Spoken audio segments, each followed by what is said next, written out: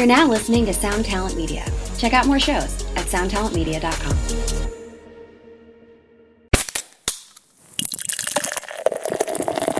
So I was, pretty old by YouTube standards when I started doing it. I think I was 38. And I had already worked for 20 years, 20 plus. I started working when I was like 15. So I had already been working for like 25 years at that point, which is crazy to say. But so I think when you hear a lot of people talk about how YouTube is a grind and that it's stressful and, rah, rah, rah, and all that stuff, I'm sure to them that's true. But I think a lot of that is a function of them being 20 years old and never having had a real job. And I'm not, I'm not talking like, oh, these kids have no idea. I'm not trying to put it that way. I just literally think that it's like anything else. When you were 20 years old, you were probably in situations that felt super difficult to you. But looking back now, if you were in that same situation, you wouldn't break a sweat. Hey, what's up, Vox and Hops heads? I'm Matt, the vocalist of Cryptopsy and the host of the Vox and Hops Metal Podcast, brought to you by Sound Talent Media, where I sit down with fellow metal musicians to talk about their lives, music, and craft beer. I most certainly hope you've been having a great week. I most certainly have been. We are now in the final stretch of Vox and Hops' Sober February. I hope you all have been enjoying the episodes this month. I believe that having a balanced relationship with alcohol is something super important, which is why I set up Vox and Hops' Sober February. And I hope that you had the chance to think about your relationship with alcohol. And if it's something that you need to reevaluate, I hope that you take the time to do that. Before we jump into today's episode, I would just like to encourage you to subscribe to the Vox and Hops Metal Podcast if you have not already on the podcast platform of your choice. But more than that, I'd also like to ask you to rate it and write a review, because when you do that, more people just like yourself will be able to discover the Vox and Hops Metal Podcast. When people are looking for a new podcast to listen to, it's exactly like when you are shopping online for something.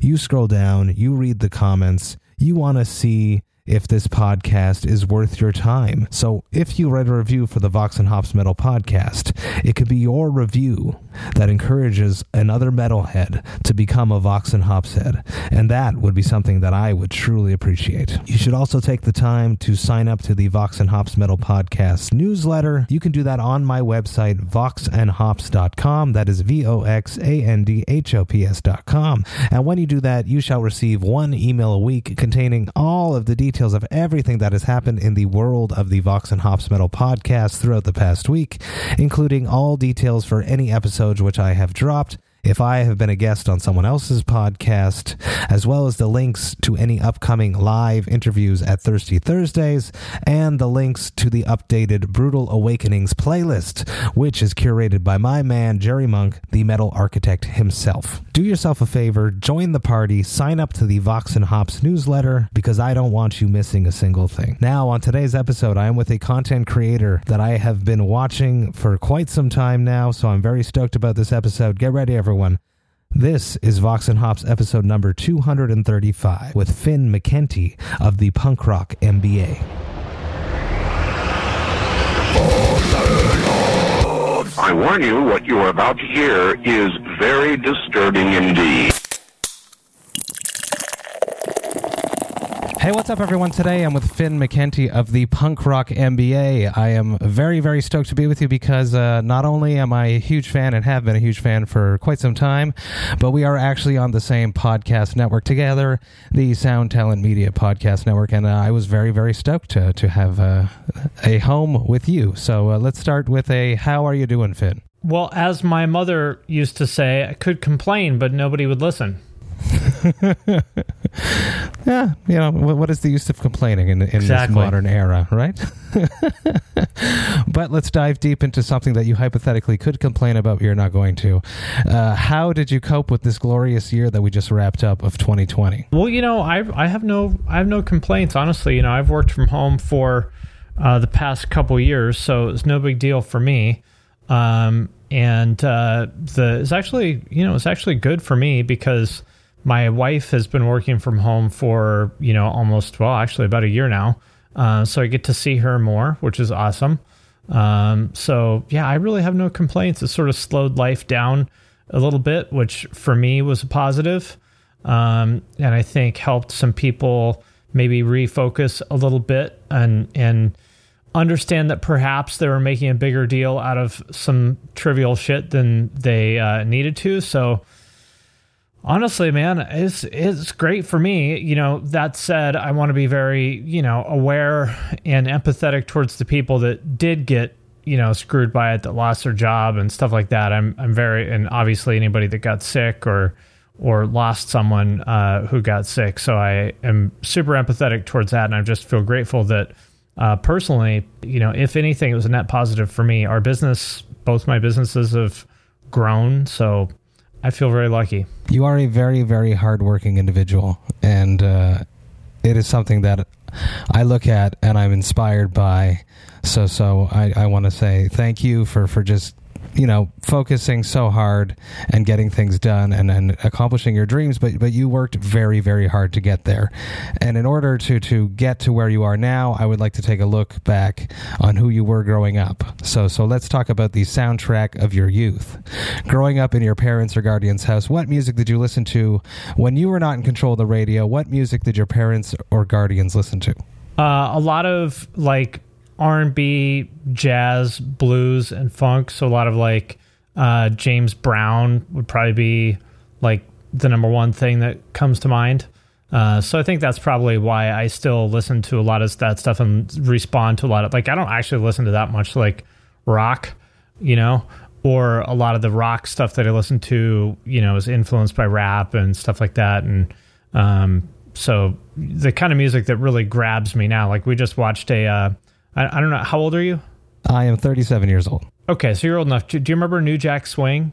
No, I do not know. Sorry. From like the early 90s, like Belle Biv DeVoe and Boyz II Men and like all that absolutely kind of... Yeah, Boyz II Men, you got me there. Yeah, so that was called New Jack Swing. We just watched a documentary about Teddy Riley the other night, who I actually did not know created New Jack Swing. And that's the kind of stuff that, you know, I really resonate with more so than a lot of rock. And I think that's probably because of my mom. Very cool. What band would have been your band, your first love, something that was yours that was not influenced by somebody else? Suicidal Tendencies. Oh, very nice. Take me down that love affair. What was it about that just enamored you so much? Well, I saw them on MTV News. This was 1989 or 90. I think it was 89. They had been banned from playing in LA for like 5 years or something like that because there was so much like gang violence at their shows. Because, you know, for anybody listening who's not aware, like the Suicidals are actually still around as a gang. They just call them like the Suies now. And you'll see, you know, like there's a rapper, Stupid Young, like he talks from Long Beach and he talks about the gangs in their areas, like the ABZs and the Suies and stuff. And I don't think he even knows that the Suies means Suicidal Tendencies. But they're like an actual set, I think, of Sureños. And so there was a lot of, you know, gang violence and stuff at their shows at the time. And they had been banned for a while. They played their first show in LA in like 5 years or something like that. And they did an MTV News thing about them. And I was like, I don't know what this is, but it's fucking cool. And so I took my birthday money, you know, and went and bought the cassette of Lights Camera Revolution. And then you put it in, you hit play, and what was your first response to that sonic versus, you know, what you heard about the band?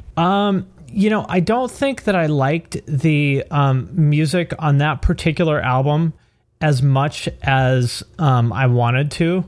Because, you know, I don't know how familiar you are with their catalog, but Lights Camera Revolution is, you know, one of their more like metal albums. But it's not like thrash. It's not really heavy. It's more like funk metal kind of stuff. It was fine. Had a couple good songs on it, but it was some of their other stuff that I got that I ended up really liking. You know, their self-titled is really good, but my favorite one is Controlled by Hatred, Feel Like Shit, which is actually a re-recording of the No Mercy album, which is the guitarist's old band. So that's really what I fell in love with, because that was like just like the perfect hybrid of like thrash and hardcore, you know, just pure like Southern California, like crossover type shit. And I was really into the packaging too, because it was all like, you know, 80s like gang graffiti type artwork and stuff all over the packaging, which I was very influential on me and everyone else. I mean, if you go look at, a Rebel 8 line sheet, it's all that. So I was not the only one who was influenced by that. Take me to your first show, Finn. Do you remember the first live music experience you ever had? The very first one that I can remember, I was like super young. My mom was always shocked that I remembered it. I was like 3 or something. Wow. It was some like jazz fusion festival that her like boyfriend, whatever, was in some fusion band, and he took us to some fusion festival, and I remember eating hummus out of a pita on a blanket, watching some of these like weird ass. This is the early 80s, so it was probably it's probably actually some fucking cool. Like I remember he was really into Chick Corea, if you know who that is. I do not know. Chick Corea is like one of the OGs of like 80s fusion. Look it up; it'll look like a joke to you, but like some of the best fucking musicians you'll ever see in any genre. Like Dave Weckl was his drummer. Yes, of course. Yeah. So that's where Dave Weckl got to start with Chick Corea. So that's like my first memory is that fusion festival in Bellingham, Washington in like 1983 or something. It's amazing. That's amazing. And eating hummus. No other kids ate hummus in the 80s. So your mom was cool. She made tofu in the fucking sink. She had like organic, compost bins, in the backyard, and not because she was a hipster, because we were poor. She didn't want to pay for tofu, so she made it herself. Cool before her time. I love it. Yeah. Vox and Hops is all about hanging out with my metal friends normally and talking about their lives, music, and craft beer. Now, do you partake in beer? Is that something you enjoy? What are you drinking on your side tonight with me? And let's talk a little bit about that. Beer is probably the second most disgusting thing I have ever consumed in my life as far as beverages go. The only thing worse is whatever the fuck Hennessy is. That would be... It's not bourbon. It's cognac, maybe? I don't know. All that shit, this. all those like brown liquors are absolutely vile. Or whiskey. It's an Irish whiskey, I believe. I don't know. Whatever the fuck it is unbearable. Like, it literally turns my stomach just thinking of the smell. The second grossest thing I ever had was dark beer. I had one sip of dark beer once. Wow. I was in kind of like a death metal grindcore kind of band with this dude years ago, and this is when I started. I didn't drink till I was 21, and so he was like, "Oh, you gotta try dark beer. It's great." And I was like, "All right." I remember some skinhead band singing about dark beer. Sure, why not? So I tried a sip of it. It was so gross. Like, I literally almost puked from drinking like a sip of it. Not like, oh, I drank too much. It was like the taste of this liquid is so disgusting that like I'm going to vomit. And mind you, this is like a year after I ate my roommate's boogers for a joke. So literally this dark beer was worse than her fucking snot. Take me to why you were 21 years old when you did finally partake in alcohol. Well, my mom was an alcoholic, and my dad was not an alcoholic. Well, I asked, he did a lot of drugs, like serious, like shooting speedballs in your neck type shit. And shit. And I remember asking him once if he was a junkie, and he's like, "No, I just did a lot of drugs," because he just decided to quit, pretty much cold turkey. Crazy. He got a job as a corrections officer, and he's like, "All right, enough of that," and he just quit, and that was it. There was never any substance abuse issues. He was just like, "I'm over it." But because of that, and then I had my uncle went to prison for drugs. I had like 4 or 5 uncles who went to prison for drugs, and my mom's childhood best friend drank herself to death. One of my earliest memories is her friend Marcia dying of, I guess, alcohol. I don't know what it was exactly. I just remember her dying in the hospital of alcohol-related stuff. So I was understandably, basically scared of / not interested in like drugs or alcohol because, a lot of people I think experiment with that stuff because they're curious. But I would just ask my dad, "Hey, what's PCP like?" And he's like, "Well, I remember I took it once at a party and this happened, So yeah, it's not that great. I wouldn't do it. You had your repertoire of everything already. There's no point in going and experimenting. Exactly. I'm like, I don't know. My dad didn't make it sound that cool. I guess I'll steer clear of it. But what I'm drinking right now is just water, because I'm trying to drink more water these days. Even though the doctor, I've asked the need for hydration beyond when you're thirsty, there is no medical evidence to support that I'm aware of. I've researched it. I asked my doctor. They all said, no, you don't have to. But I'm doing it anyway because why not? There doesn't seem to be any downside either. And it's better than drinking other stuff.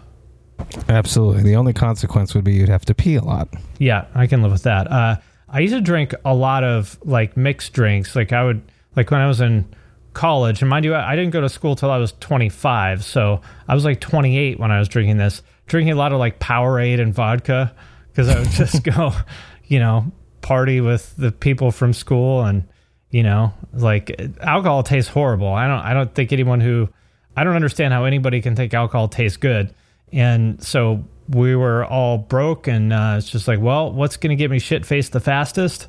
Some of this cheap vodka with a little spritz of fucking orange Powerade in there. All right, let's do it. On my side, I am going to be drinking a non-alcoholic brew. There's a lot of water in it, but there's some other things in it too. So this is a bière sans alcool. It means beer without alcohol. This is their sour. It has a 0.5%. Well, there's ABV. craft non-alcoholic beer. Absolutely. It's a whole thing happening right now. And it's delicious. So this is going to be light, tart. And I'm going to crack it open. Tell me about growing up, going to high school or being a teenager in general and not being that guy that's partying. Was that something that was detrimental to your social status, or did you just not care? I didn't care. And actually, none of my friends really were into that stuff either. I mean, I guess I knew people that drank a little bit. We just weren't like that. And I hung out with like all the, skater kids and stuff like that. And we just weren't like that, It was never a topic of conversation. It just nobody was into it, And I was also really into, I was on the debate team for 3 years in high school, which was kind of one of my main things. Like I went to debate camp. On weekends, I would go to debate tournaments and stuff like that. I was like super into it. We ended up getting ninth in state when I was a senior, which is pretty cool. I think we could have done a lot better if I had taken it a little bit more seriously. I bet we could have gotten, top 3 or something like that if I would have tried harder. In hindsight, I wish I would have. What you're why are you laughing? Oh, I'm thinking that I want to go somewhere in the future about if you're ever satisfied with achieving stuff. No, I am. It's not. I'm actually very conscious not to do that move of always being on the treadmill and like trying to go for the next thing. But at the same time, I also want to just because you can achieve more doesn't mean you should. You know what I mean? Like I could make $1 million a year if I wanted to. I'm 100% confident of that. Like there's zero doubt in my mind that if I wanted to make $1 million this year, I could do it. But I don't want to, because that comes at its own cost of, your personal life and your, oftentimes your physical and mental health and stuff too. And I've decided I don't want that. But I think it's good to sort of make that as a deliberate decision rather than just sort of rolling the dice and letting whatever happens. So like with debate, I probably could have, I didn't think this way at that time because I was 17. We could have done better if I would have taken it more seriously, which would have been kind of cool, but it's all good. I enjoyed it. It's one of the best things I ever did with my life. All my videos, by the way, if anybody ever did debate in high school or college, if you're familiar with like cross-ex debate, policy debate, all my videos are based on the 1AC speech and debate. Really? There's like sort of a specific format for this speech with like, you demonstrate that the status quo isn't working, and here's the reasons why that's bad, and here's your plan, and here's why your plan will solve that. And all my videos are essentially based on that, except for the ones that are just totally humor, but the serious ones are all based on that. That's so interesting. It's like I always think about that like that Slumdog Millionaire movie where you know all the answers in your life because of everything that you've done. I've never seen it. What's the premise? Oh, it's basically this young child that ends up on Who Wants to Be a Millionaire, and he knows every answer because of things that he's experienced in his life. And then he ends up winning, and the guy thinks he's cheating, and he ends up getting tortured at the end because you cheated, but he actually really did live through. So they're asking him about like obscure shit from like India or wherever he's from. Exactly. Everything is like a part of his life. So you used your debate experience to craft all your videos, which obviously work very well because you guys are now at 280,000 subscribers, and it's amazing. I think about the Slumdog Millionaire thing. We talk about it, me and my wife, all the time. Oh, I should watch that movie. It sounds like that's a good metaphor for life. This is really cool. It's light. It's got a tropical bite to it. Very cool. If people can get your hands on it up here in Quebec, please do. Delicious. What does a tropical bite mean? How would you describe that? It tastes like papaya, a little bit of pineapple, but without the juiciness of it, it's still got a little dry finish. Yeah. Very interesting. Let's dive straight into the Punk Rock MBA. I know that you guys, or you, started this after doing a whole bunch of stuff. You have a vast array of experience behind you, coming from Creative Live to helping launch URM. So take me to why, where did you get this idea? Why did you start this YouTube channel? Well, I mean, the honest, like, simple truth is that I wanted to prove to myself and to the world that I was good at my job. You know, my job being marketing. And at the end of the day, marketing is about getting attention for things. And I just kind of wanted to prove that I could do it. Like, cause, that's so cool. You know, YouTube still is where the action is. Like, it's the premier social media platform. TikTok is probably getting more attention right now, but and it's awesome, and I respect the shit out of everybody that's succeeding on TikTok. But YouTube is still the gold standard. If you talk to, you know, the big TikTokers, they all want to be YouTubers and move their audience over there and stuff. So, you know, that's one of my most proud accomplishments. And I think about it like, you ever see, you know, to use a music analogy, an ad, a Facebook ad or something like that, or someone on the internet talking about, you know, teaching music lessons, and you're like, who the fuck is this guy? And you look him up, and they've never been in any sort of project that had any kind of success, and you're like, why would I listen to this person? And there's times where, you know, that's not 100% true. There are some people who are fantastic teachers that have never been successful musicians, but I didn't want to be that person. I didn't want to, you know, present myself as some sort of an expert on marketing and yet have people say, well, if you're so great at this, why don't you do it for yourself? I don't think that logic is 100% perfect, but that was sort of the challenge. And, you know, I guess I did it, which is pretty amazing. It absolutely is. And, you know, at what point now are you going to continue punk rock, but still act as a marketing expert? Is that what's happening right now? Yeah.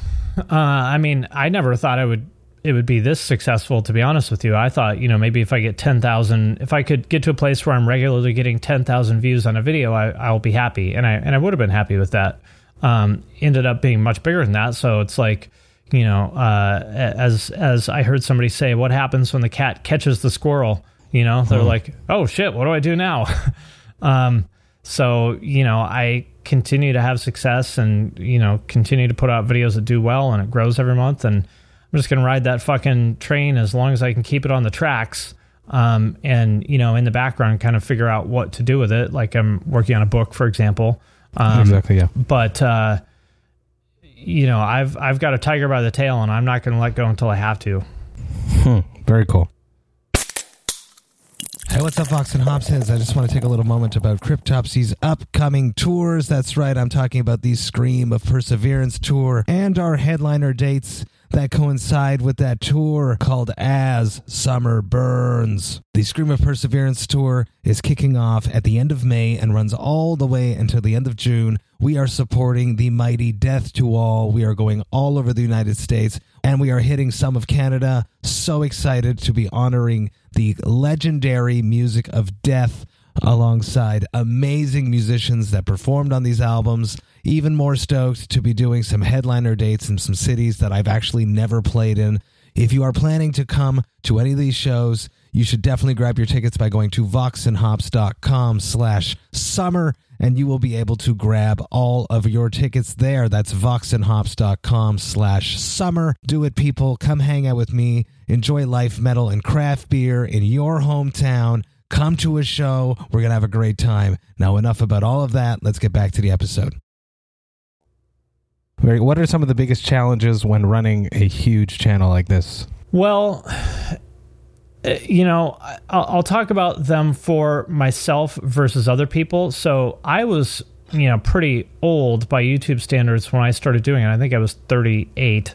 And I had already worked for 20 years, 20 plus. I started working when I was like 15. So I had already been working for like 25 years at that point, which is crazy to say. But so I think when you hear a lot of people talk about how YouTube is a grind and that it's stressful and, rah, rah, rah, and all that stuff, I'm sure to them that's true. But I think a lot of that is a function of them being 20 years old and never having had a real job. Mm-hmm. And I'm not, I'm not talking like, oh, these kids have no idea. I'm not trying to put it that way. I just literally think that it's like anything else. When you were 20 years old, you were probably in situations that felt super difficult to you. But looking back now, if you were in that same situation, you wouldn't break a sweat.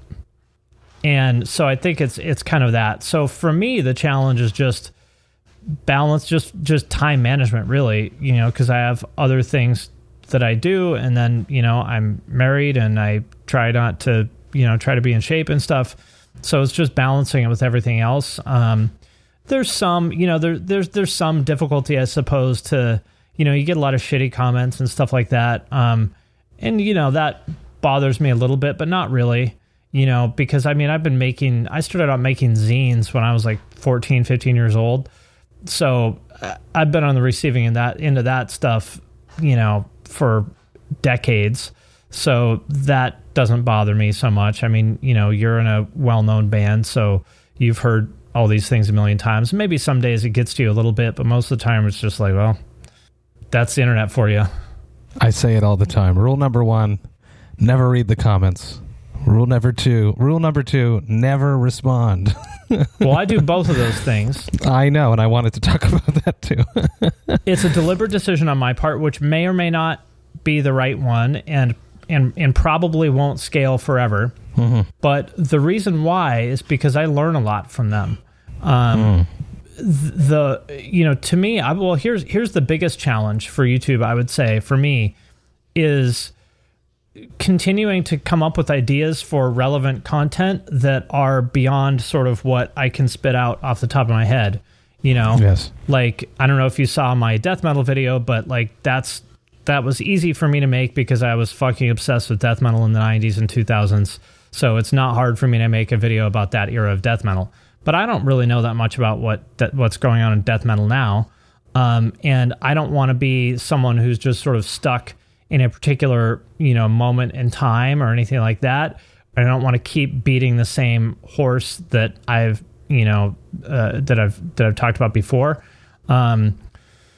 So that's why I read the comments, because that tells me, people will say like, well, if you're interested in this, if you're interested in X, you should really look at Y, and if I see 50 people in my comments say that, I go, well, there's probably something here. Or, you idiot, how come you didn't talk about Y? And most of the time it's a deliberate decision on my part, but sometimes they're right. I'm like, oh, I probably should have talked about that, huh? So that's a way for me to learn. I just listen. Like, I think it's an underrated thing. It's called social media for a reason. It's because you're supposed to be social on there. And I think a lot of people just use it to broadcast and they don't listen. And I understand why. And that's, for some people that's fine. But for me personally, I find a lot of value in the comments, but you do have to balance that with, keeping your sanity. And I think, I don't know who said it, but a good piece of advice is, ignore the good stuff and the bad stuff. Because you don't want, it's like, I'm sure you've met people that heap you with praise and tell you you're the best thing in the world and this, that, and the other. And you're like, that's cool, but you literally don't know me, so there's no way that could possibly be a valid piece of, like, how do you know that I'm so great? You've literally never met me. You know what I mean? And you don't want to get lost in the sauce and believe the positive stuff or the negative stuff. But I think you just listen and learn from both of them without really internalizing them, I think, is the key for me. That's very wise, very, very wise. And it's a good way to stay on top of the pulse of the music scene and all the stuff that you're involved with. And you can't cover it all. So if you do find a subject that you do want to dig into, how do you go about researching it aside from just the comment section? Just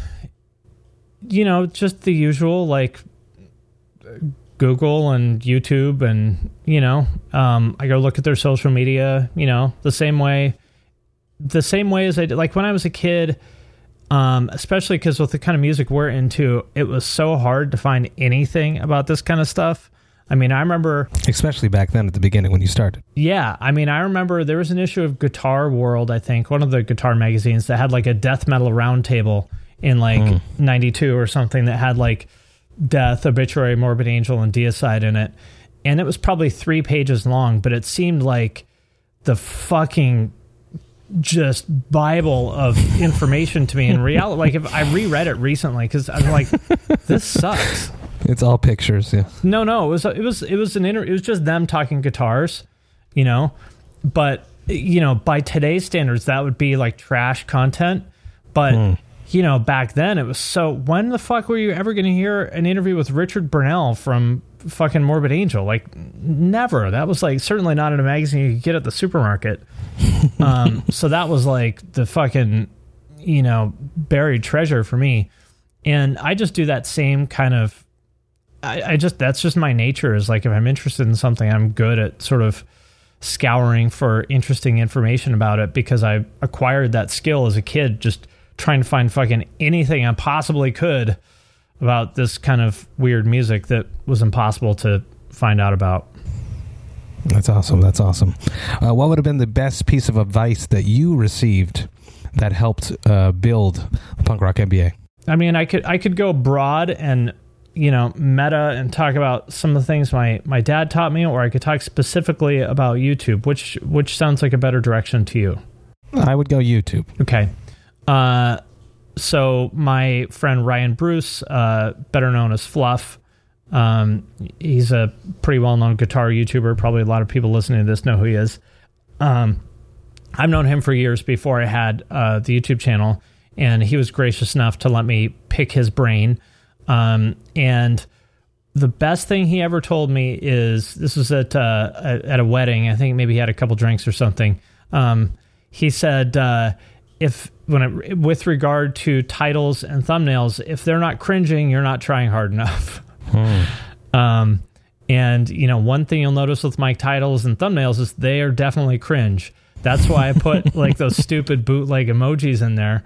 Because it's just a facet of human psychology. And I've learned since then that this is actually confirmed by psychology experiments, that like we seek out that emotion of being like mildly annoyed, and if you think about it, think about the content you click on. It's that you're like, what the fuck is this bullshit? I better click on it. That's true. And it's so stupid, but that's just how the human brain works. And so, I think the hardest part for most creators is getting people to pay attention to your stuff in the first place. Let's assume your content is good, but if you can't even get them to click in the first place, it doesn't matter how good it is. And so that was a really helpful piece of advice from him. That's very true. And I am also interested in what your father said. Well, like I said, my dad was a corrections officer, meaning that, when you watch one of these shows like, Lock Up or whatever, and you see the, prison guards going around and checking on people and saying, hey, we heard you got a weapon, we're going to turn over your cell and look for it. That was my dad's job for 20 some years. And because of that, and my stepmom also worked at a facility across the street from there that was for sex offenders. And so, between the two of them, I would say that the two things I learned is, one, like, the idea of like choice and consequence, meaning you can do whatever you want. You just got to live with the consequences, you know. So he eventually went on to become a counselor, and a counselor in prison isn't really like, oh, you know, Matt, tell me how you're feeling. Let me pat you on the back and hold you. It's more like, hey, I see you've got a parole hearing coming up in 9 months. If you want your best chance at getting paroled, you know, you should take this anger management class and, you know, this job training program. Make sure you don't get any more infractions for this or that. And, you know, the inmate might be like, well, fuck you, John. You can't tell me what to do. You're not my fucking dad. And he'd go, oh, all right, you can do whatever you want. I'm just telling you that's the way it is. You don't have to like it. And he always kind of treated me the same way, too, of like, well, here's your options. You do what you want, but you got to live with it. And I think that that's very, you know, I think that's a good reminder for people making content, too. For example, if you want to get a lot of attention, the number one way to do that is to talk shit about people who are famous or successful. You know, top 10 reasons why Matt is a dumb piece of shit that should kill himself. You know, that is the best way to get attention, but you're going to have to live with that, with the nature of that attention, you know? And I think you get what you put out. So I would just question, is that really what you want? Like, is that the attention you want? If it is, go for it. But I would say just be thoughtful about that. So I always consider, whenever I'm making a video, I pretend that the person I'm talking about is sitting next to me and that I have to read it to them, to their face. You know, would I be comfortable saying it? And, you know, I could still be critical, you know, like I could tell you, hey, you know, your last album, here's a couple things that I think could have been better about it. And you're not going to get mad at me about that. You know, as opposed to, yeah, last album was fucking trash. Yeah, you suck, dude. Yeah, you suck, God. You know, that, you're, you know, because I mean, say that to, you know, again, you just use the test of saying it to someone's face. So that's a very valuable one. And another, along the same lines, another very valuable thing that he kind of taught me without ever really saying it, I don't think, is like conflict de-escalation, because, you know, cops and corrections officers, you know, to a lot of people are sort of in the same bucket as military, but they're really not, because for cops and corrections officers, force is the absolute last resort. You really don't want to go there. You really want to de-escalate the situation so that you don't have to use force. And so he was always very good at like talking people down. He was also trained as a hostage negotiator, and there's a guy named Chris Voss who has a book called Never Split the Difference that's about like using hostage negotiation techniques in like business. And wow. I listened to a podcast with him and I was like, what the fuck? This guy sounds fucking exactly like my dad. You know, like, all right, Matt, I hear what you're saying. You know, I can understand why you'd be frustrated. It sounds like we've done a lot of things that you're not happy with. You know, well, frustrating teenage years. Yeah, I'd really like to help you out, Matt, but for me to do that, there's a couple things that I'm going to need to ask you for, you know, that kind of thing. And those kind of skills really served me well in life in general, but in particular on YouTube. Like, I don't, at least I hope not. I hope I don't like freak out at people in the comments. You know, I just sort of take that same, like when people get mad at him, you know, whatever, there's be a few occasions I remember people getting pissed off at him, you know, fucking getting his oil changed or whatever. And some guy giving a hard time, and he would just sort of look at you, pause for a minute and go, well, it sounds like you've got some strong feelings about this. Which makes people just that much madder. Yeah, but, you know, it's just holding up a mirror and saying, well, Matt, it sounds like you've got some strong feelings about this. And then just let you go on and on and on. You're like, all right, well, yeah, I hear you. We're just not letting this escalate. It's not going to happen.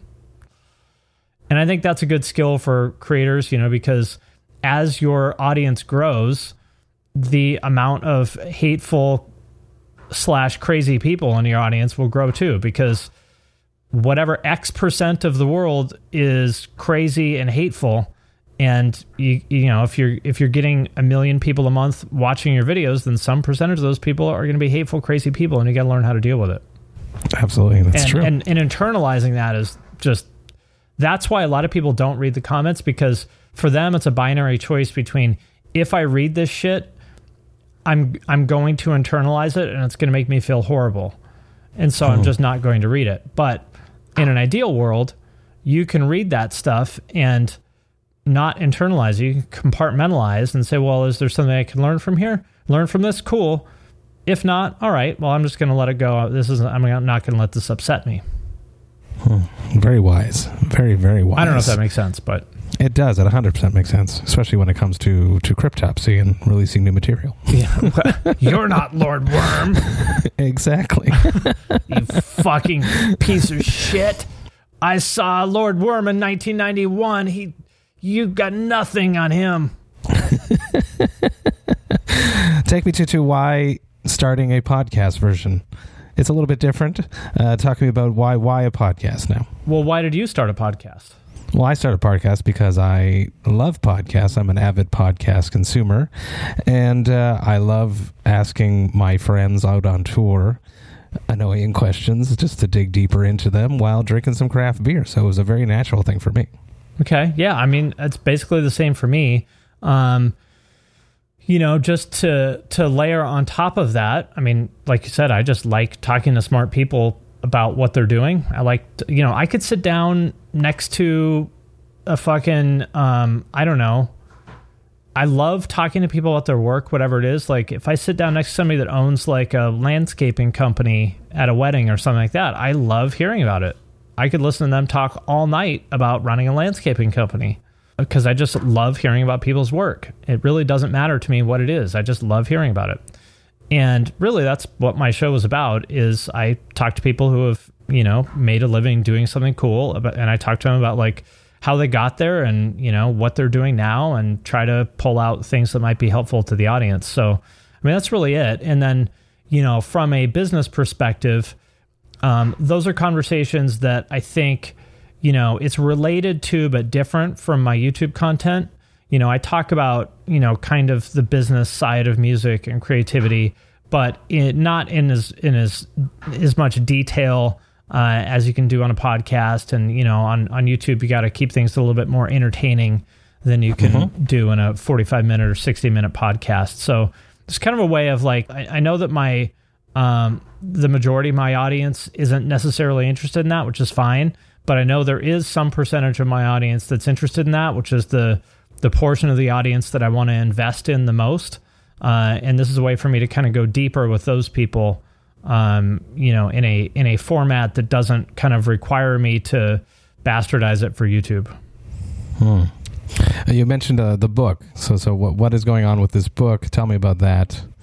And when can we expect it? Well, I hope to have a first draft of it done this year, and then publish it maybe early to mid next year. Reason being that it takes a long time, I think, to do a good book.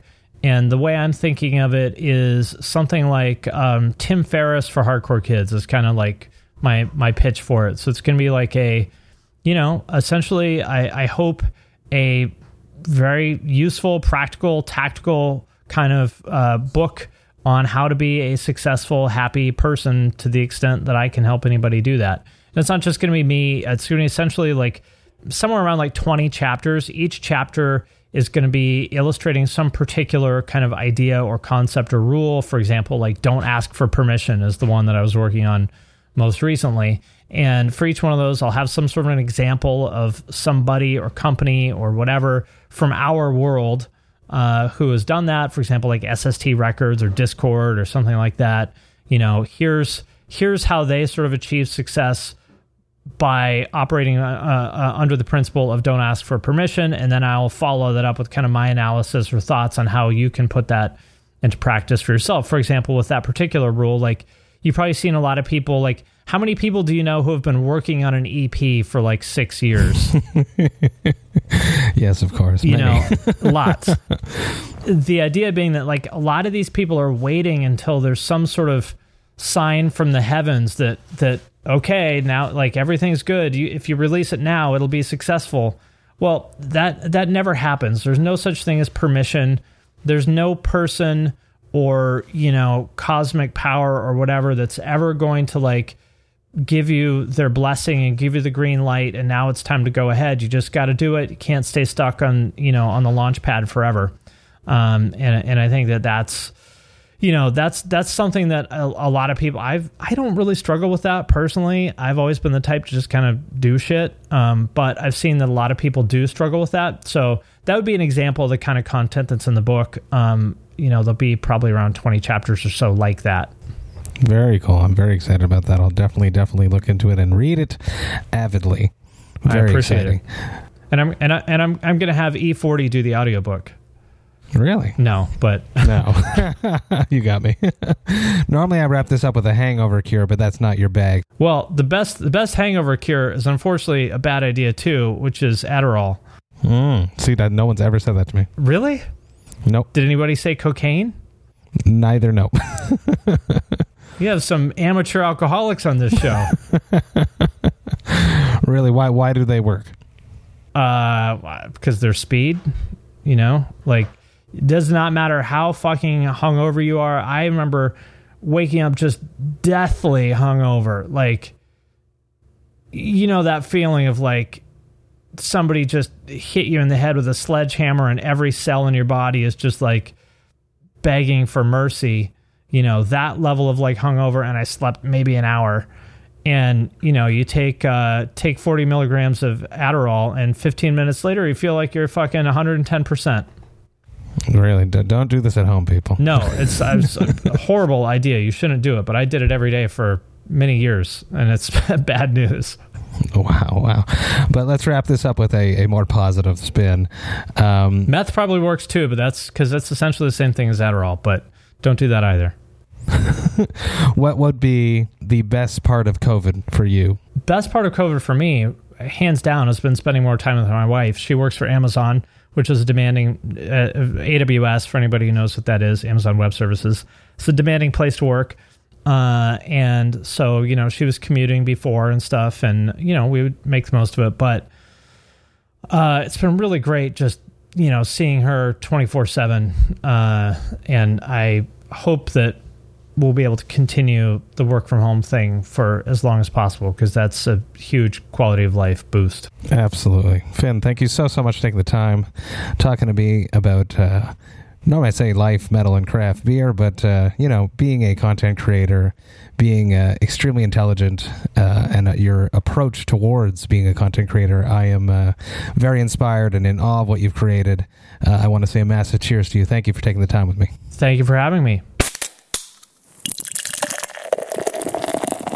Hey, thank you all so much for listening right to the end. You know that I love and appreciate that.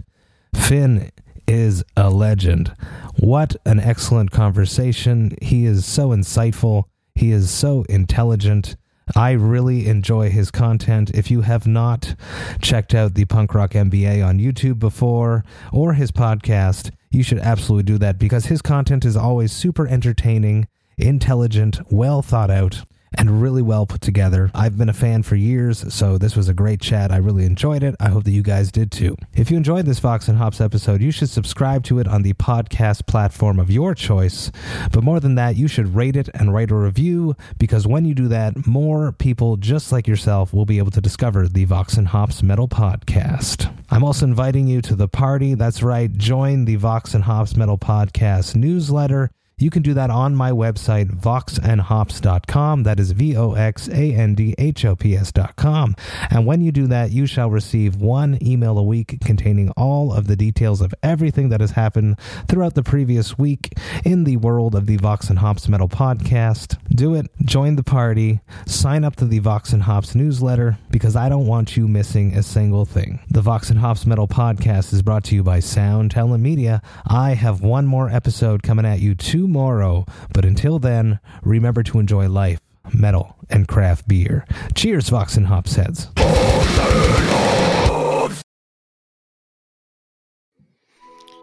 Welcome to us talking about our podcast for a minute.